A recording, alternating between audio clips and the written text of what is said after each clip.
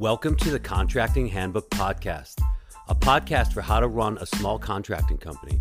Whether you're a general contractor like me or a trade contractor, starting fresh or been in business for years, here's all the stuff you never knew you'd have to know before you started your contracting business with the man who's seen it all, your host, Mike Kanoki. That's me.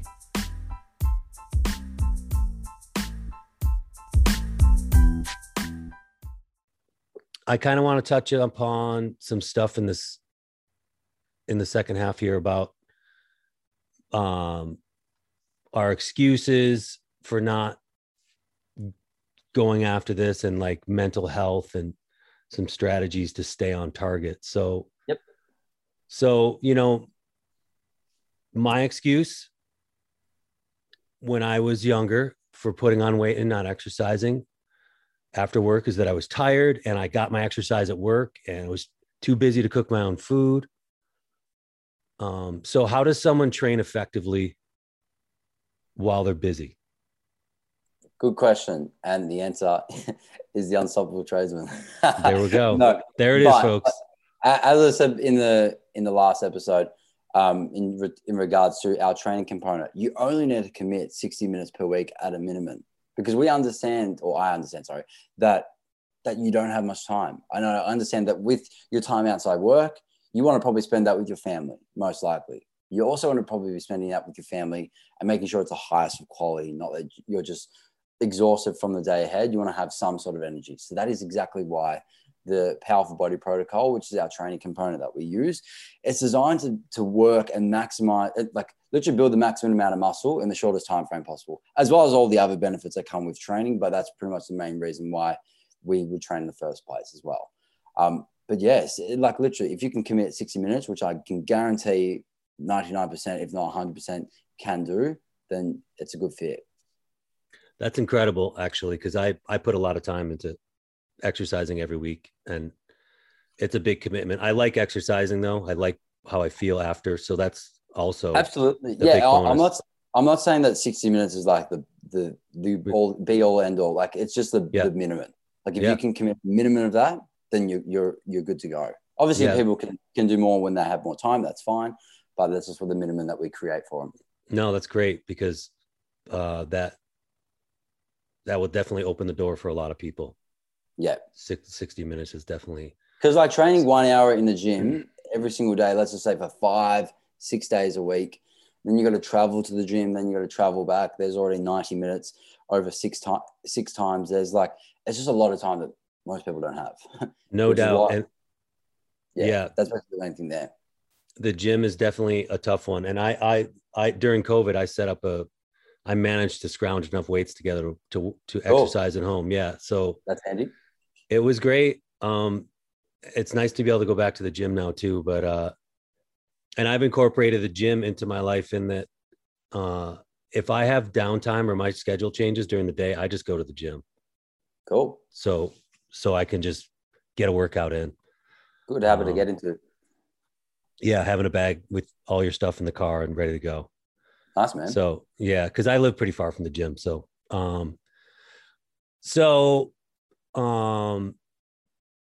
they're getting their 60 minutes in, and then diet. They're working on their diet. Diet has become, it's a stigma. It's, just the word sounds like you're starving yourself. Sounds like I don't know. It just has a negative connotation for a lot of people. And diet, all it means is what you're eating. But how do you deal with that with your clients? How do you talk to them about that? Because it is that's the biggest turnoff for people when it comes to eating is having other people think they're on a diet. Yeah. And that's a good question. It's a great question because first off, I hate the word diet. So you're spot on. I hate it. I like to refer to things as a lifestyle change for people. The moment that someone thinks that they are on a diet, they've probably already lost because some sort of challenge has come up for them. Whereas what you're doing right now is your current lifestyle. Like let's say what you're currently eating is your current lifestyle. Okay, you want to make that effect of what you normally do the same as when you're on a so-called diet. that you don't actually feel the difference. That is the whole idea of that. If you can manage a nutrition strategy that literally feels the same like of what you're doing right now, then you've already won. Because it's going to make you stick to it. Again, adherence is the bottom thing of the pyramid. The main thing is actually being able to adhere to whatever nutrition plan you have. As you would have heard like throughout this podcast or the last one, all I've said is nutrition. I've tried not saying the word diet because again, like it is like, yeah, you're right. As soon as you think that, you either think the 1200 calorie diet, the keto diet, like you just think specifics that just like it's just, I don't personally don't like the word. I like to look at things as a lifestyle change, or that things like whatever you're currently doing, it's no different to that. In terms of the feeling of it, obviously the foods you eat are different and stuff like that. But like what most people are currently doing is what feels like right to them in their lifestyle. I want that to feel the same when they're on a so-called diet. Yeah, lifestyle change is the word or the words for sure that I describe it as for myself, because it was a total lifestyle change. Making sure I got my sleep, making sure I was eating healthy food every day, and dealing with stress. Yeah, man. Exactly. Yeah. And so stress management, exercising is huge, reducing your workload if you can. What else? Meditating. What do you, if someone just says, what should I do about stress? Yeah. What are you going to tell them? I love it. First off, I love teaching people where stress even originates and why we even stress in the first place. So if you don't mind, I'd love to share this with the audience as well. That's great. So basically, let's just imagine me and you, Mike, let's go back to thousands and thousands of years ago when humans first existed. We were cavemen, whatever you want to call us back in the day.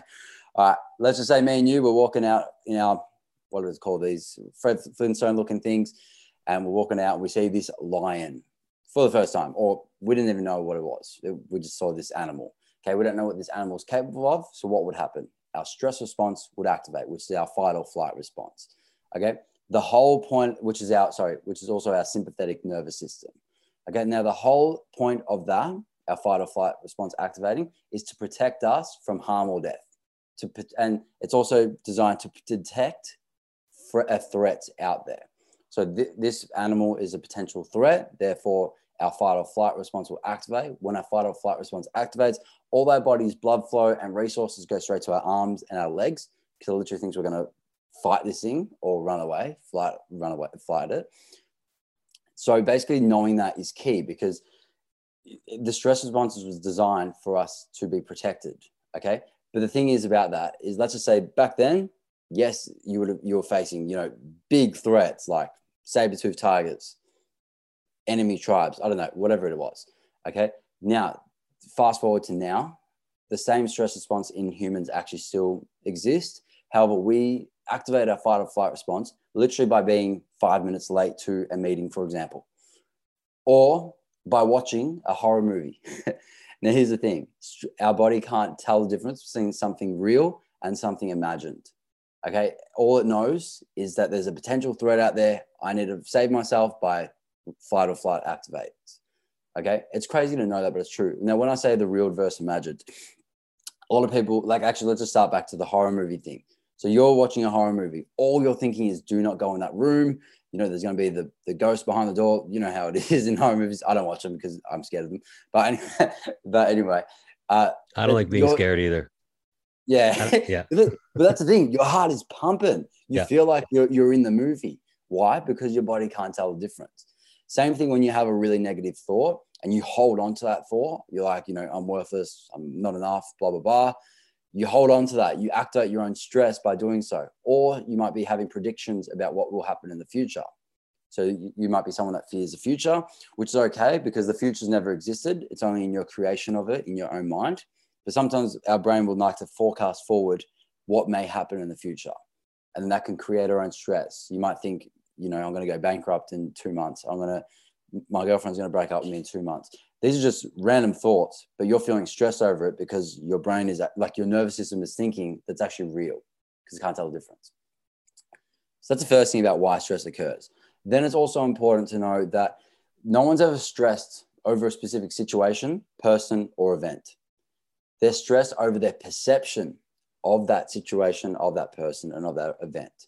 So knowing this is key, because our perceptions are the biggest reason why we feel stressed in the first place. That is why two different people with two different stress responses can see the same situation as different, essentially. Now, what I mean by that, best example is skydiving. Me, for example, if I was to skydive, I haven't done it yet, but even just speaking about it right now, my heart's pumping a little bit. Like I'm feeling a little bit stressed from doing it. Anxious, yeah.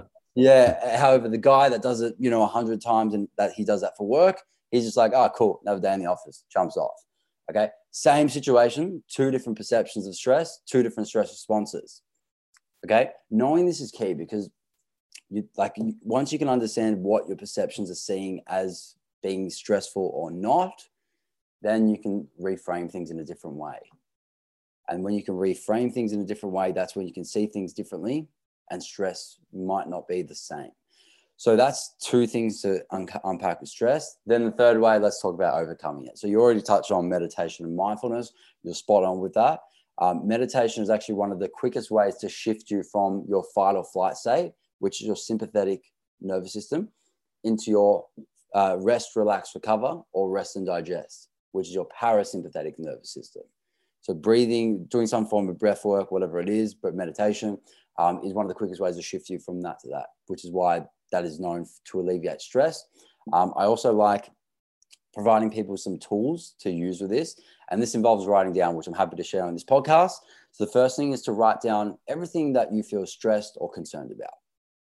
Then the second thing is, what are the triggers of that stress? So for example, if you're stressed because you've lost a few jobs, or like you don't have enough jobs coming up, for example, then your triggers might be your relationship with money. Because when you have a lot of money in your bank account, you feel happy. When you don't, you feel sad. Therefore, this is creating some sort of stress. This is one example, but I hope that kind of makes sense in terms of why understanding your triggers are important. Then number 3 was, is this controllable or uncontrollable? Now, this is huge, because if you're stressing over something that's uncontrollable, like coronavirus, for example, then just accept the fact that life is unpredictable, it's uncertain, and it's unknown. You can't do anything about it. Okay. No point stressing over it. No point wasting another second over something that's uncontrollable. Straight up. Okay. But if it is controllable, write down every single thing that you can do to produce a better outcome for the things you're stressed about. And then the fourth one, which is the most important step, and it's probably very different to what you probably have heard, but I like it, is be grateful for that specific stress occurring.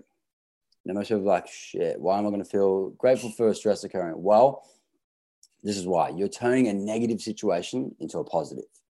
Okay. You're seeing, and the idea of asking yourself, what are you grateful for? You're also going to write down, what are the benefits of this stress? What is this teaching me? And how am I going to become a better, stronger version of myself because of this stress occurring? Okay. Now you're extracting every single good and every single benefit and every single positive from this situation occurring. You're seeing it from what it is. And now the next time that can potentially happen, you're better prepared for it. Because I can guarantee the things you stressed about 10 years ago, you probably don't stress about now. That's probably because you've learned from it. You've gained wisdom and knowledge from it. And you're now a better and stronger person because of it. That's the importance of that step. So doing that entire framework, I find, can help people put all their thoughts down on paper, and whatever they're stressed about can allow them to see what it is and then reframe it in a different way where it's more positive and more serving them rather than a negative that's not serving them. That's awesome information. And a lot of people could really benefit from hearing that and employing it. And I would agree that when it comes to stress, you have to really stand back and objectively look at what the stress is, whether it's controllable or not. And many things are out of our control. So you cannot worry about it. You just have to let it go. And letting go is huge. Letting go is really hard, because everybody's passionate and we just want to cling on to our ideas. But so many things aren't worth it. And when you do let go and you do objectively observe what it is you're stressed about, you can really focus. You can really get focused on what you're doing. And when it comes back around to this, health and taking care of yourself, when you've objectively removed a lot of things that you're worrying about, you can focus on your health. You can focus on your job and get more done in a day and in less time, and just feel better. But I agree, like just that component of whether it's controllable or not is huge. Yeah. I think that for me, that's one of my biggest things that I've learned along the way. Cool. Yeah, exactly. So, some stress, that was awesome. But some things are out of our control because of mental health issues. And here's another thing, like the word diet. Nobody wants to talk about it. Nobody wants to, talk about their problems because there's such a social stigma associated with mental health, and it's way more prevalent. Mental health issues are way more prevalent. We know this now. And to me, I'm fortunate to not have, I deal with depression a little bit, and it's genetic. It's in my family, but I don't have to take any meds or anything. But, people that are dealing with that have a much more challenging time dealing with self-image and weight loss and all these things. Correct. So what can you elaborate on what you're learning and how you're helping people with these issues? Because it definitely goes further than I just want to lose weight. And yeah, I'll be happy to share that. So look, before I even say anything, just understand I'm not a psychologist. Like obviously for severe cases or people that absolutely need that, they should go see someone like that. However, obviously everything in the program, I try cater it as best I can to the individual. And I'll also want to factor in every single factor possible that can influence that. Now, this is very different to understand, but there's a growing field called nutritional psychiatry, which is actually understanding what foods can actually help mental health. So nutrition for mental health. So I'd love to get into that because that's basically one component that I just personally think that if you're not eating good foods at the moment and you are experiencing depression, that this is definitely something that will just help you in any way possible, whether it's small or large. But understanding this, so most people don't know this, but we actually have a second brain, and that's our gut. So our gut acts as our second brain. Now, our gut and our brain are actually intimately connected. So our gut will send signals to our brain will send signals to our gut. Here's the thing though, only 10 to 20% of signals will get sent to our gut from our brain, but 80 to 90% of signals will get sent from our gut to our brain. This will mean that if you're eating low quality foods, your gut health will most likely be not the best, or definitely not at its optimal. Therefore, 80 to 90% of signals will be sent to the brain telling that the gut is troubled.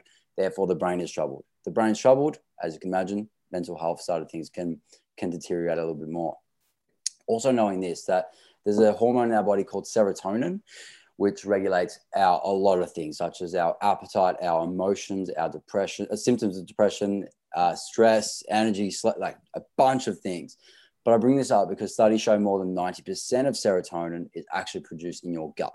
So as you can imagine, same thing, gut health, probably not optimal if you're eating low quality foods all the time. Actually, there is studies showing that the diet is one of the biggest factors that can influence gut health, and specifically the type of foods you're eating as well. But as you can imagine, most likely the serotonin will be low in your body. Therefore, if low serotonin, generally the symptoms are feeling depression symptoms, as well as high anxiety, high stress, as well as a bunch of things like low energy, all that type of stuff. So you want to make sure you're eating the right type of foods and as much healthy, actually, I won't say the word healthy because that's a very broad term, but more so as much high quality, unprocessed whole foods as you can, because that's going to support gut health. What else would support gut health is also diversity in there, meaning, again, I'm just going to keep talking studies because that's what the research is showing. But studies show that when you can eat 30 different plant sources in a week, that will significantly increase your gut health compared to only eating 10 plant sources per week. Now, when I say plants, that's like not just veggies and fruits. That can also be grains as well and legumes. So, for example, and 30 in a week's not that big. Like, let's just say your fruit smoothie in the morning, you might have 4 things in there. You might have your banana, your strawberries, or you might have 3 fruits even. Banana, strawberries, blueberries, then you might put oats. There's already another plant. Then you might put chia seeds. There's already 5. So it's not that hard getting 30 in. But what diversity is every single, I suppose, plant that we have can contain different type of bacteria.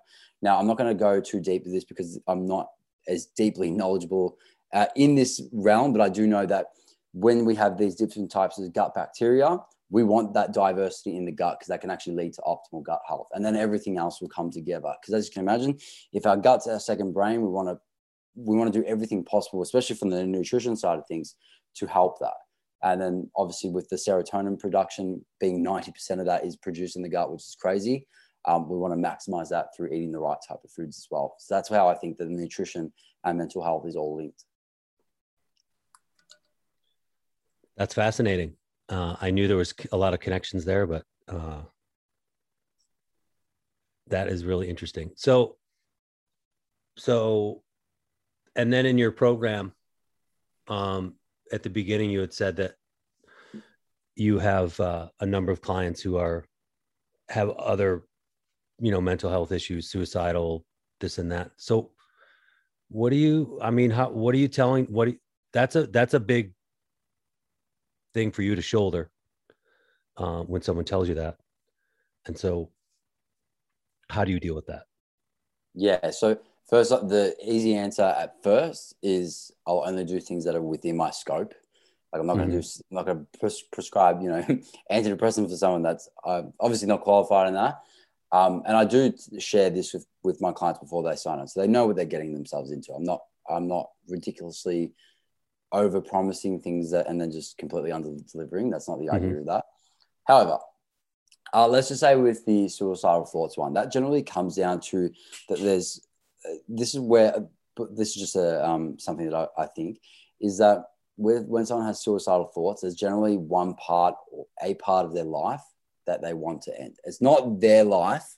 It's just some part that they want to change it and they don't know how to. And they think the only way is the old thing. So that's just understanding that. And I think most people though, when you go onto a journey to enhance your health in some way, you're going to feel better, especially with doing all this. So, and that's what most people that come to the program, like that's only happened once or twice with this dark of a scenario. But generally speaking, they're already people that like don't have much going for them in terms of their health. Like they're not training, they're not eating well at all. They're not sleeping good. Like they're just feeling crap. So of course I'm not saying of course they're going to feel like this, but you can understand that it's not helping their situation. So being able to provide them something that can simply get them moving forward in some direction is basically what I'm trying to do, rather than solving every single issue, I suppose. That's probably the best way to put it. Like, as I said, I'm not a psychologist. I'm not here to completely help things, but obviously we do have a lot of tools that I've found have definitely benefited probably every single person that's ever come to the program. That's our mental health component, which is called the unstoppable mentality. And we also have a little bit of a toolbox in the program, which literally provides every single tool. So every stress management tool, every mental health tool, every whatever it is, boosting tool to help them. Because tools like they're good to have and they're good to use. Obviously, they're just tools at the end of the day. It's no different to like when the tools that you use in your work. Okay, you need them for certain things and then you don't need them for certain things. That's fine, but they're always with you. That's one of the biggest things. So whenever things come up, you can always rely on them if needed, if you found benefit in them. That's basically the best answer for that, I think. Absolutely. That's great. And I would say that for myself,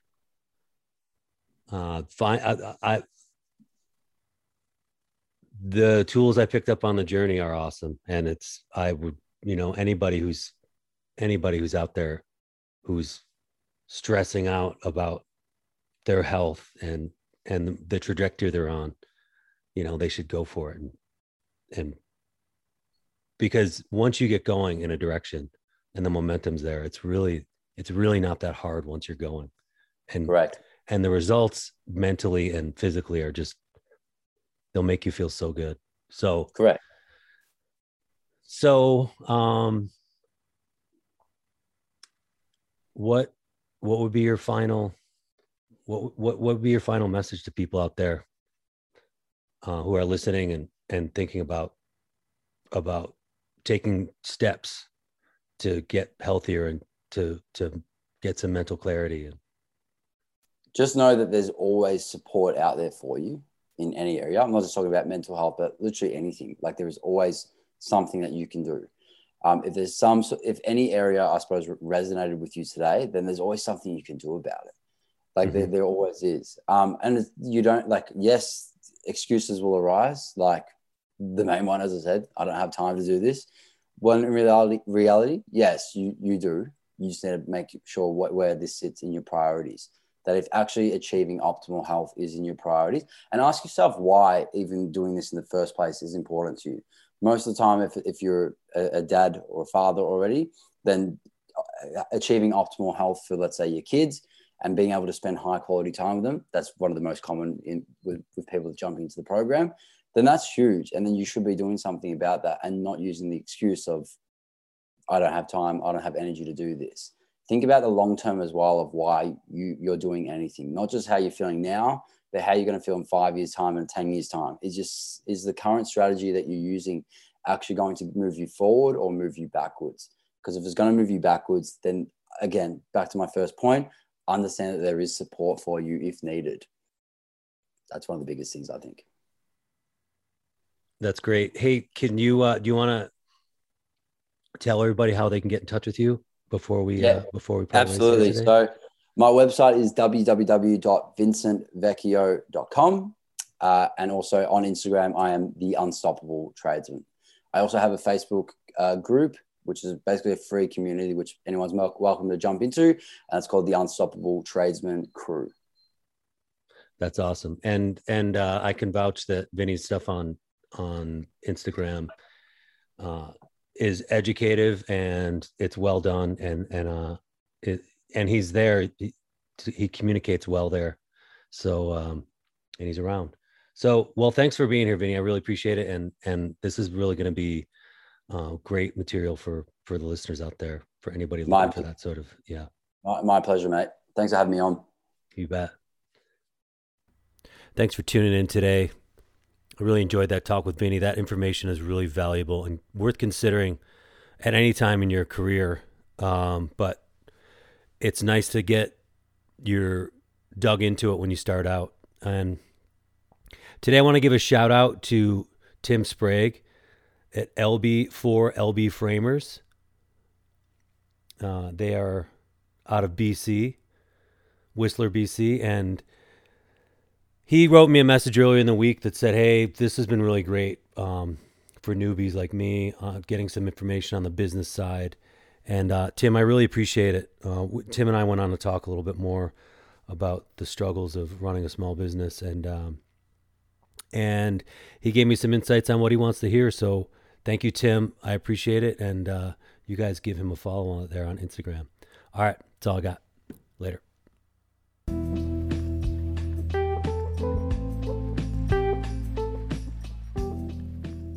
Thanks for listening today.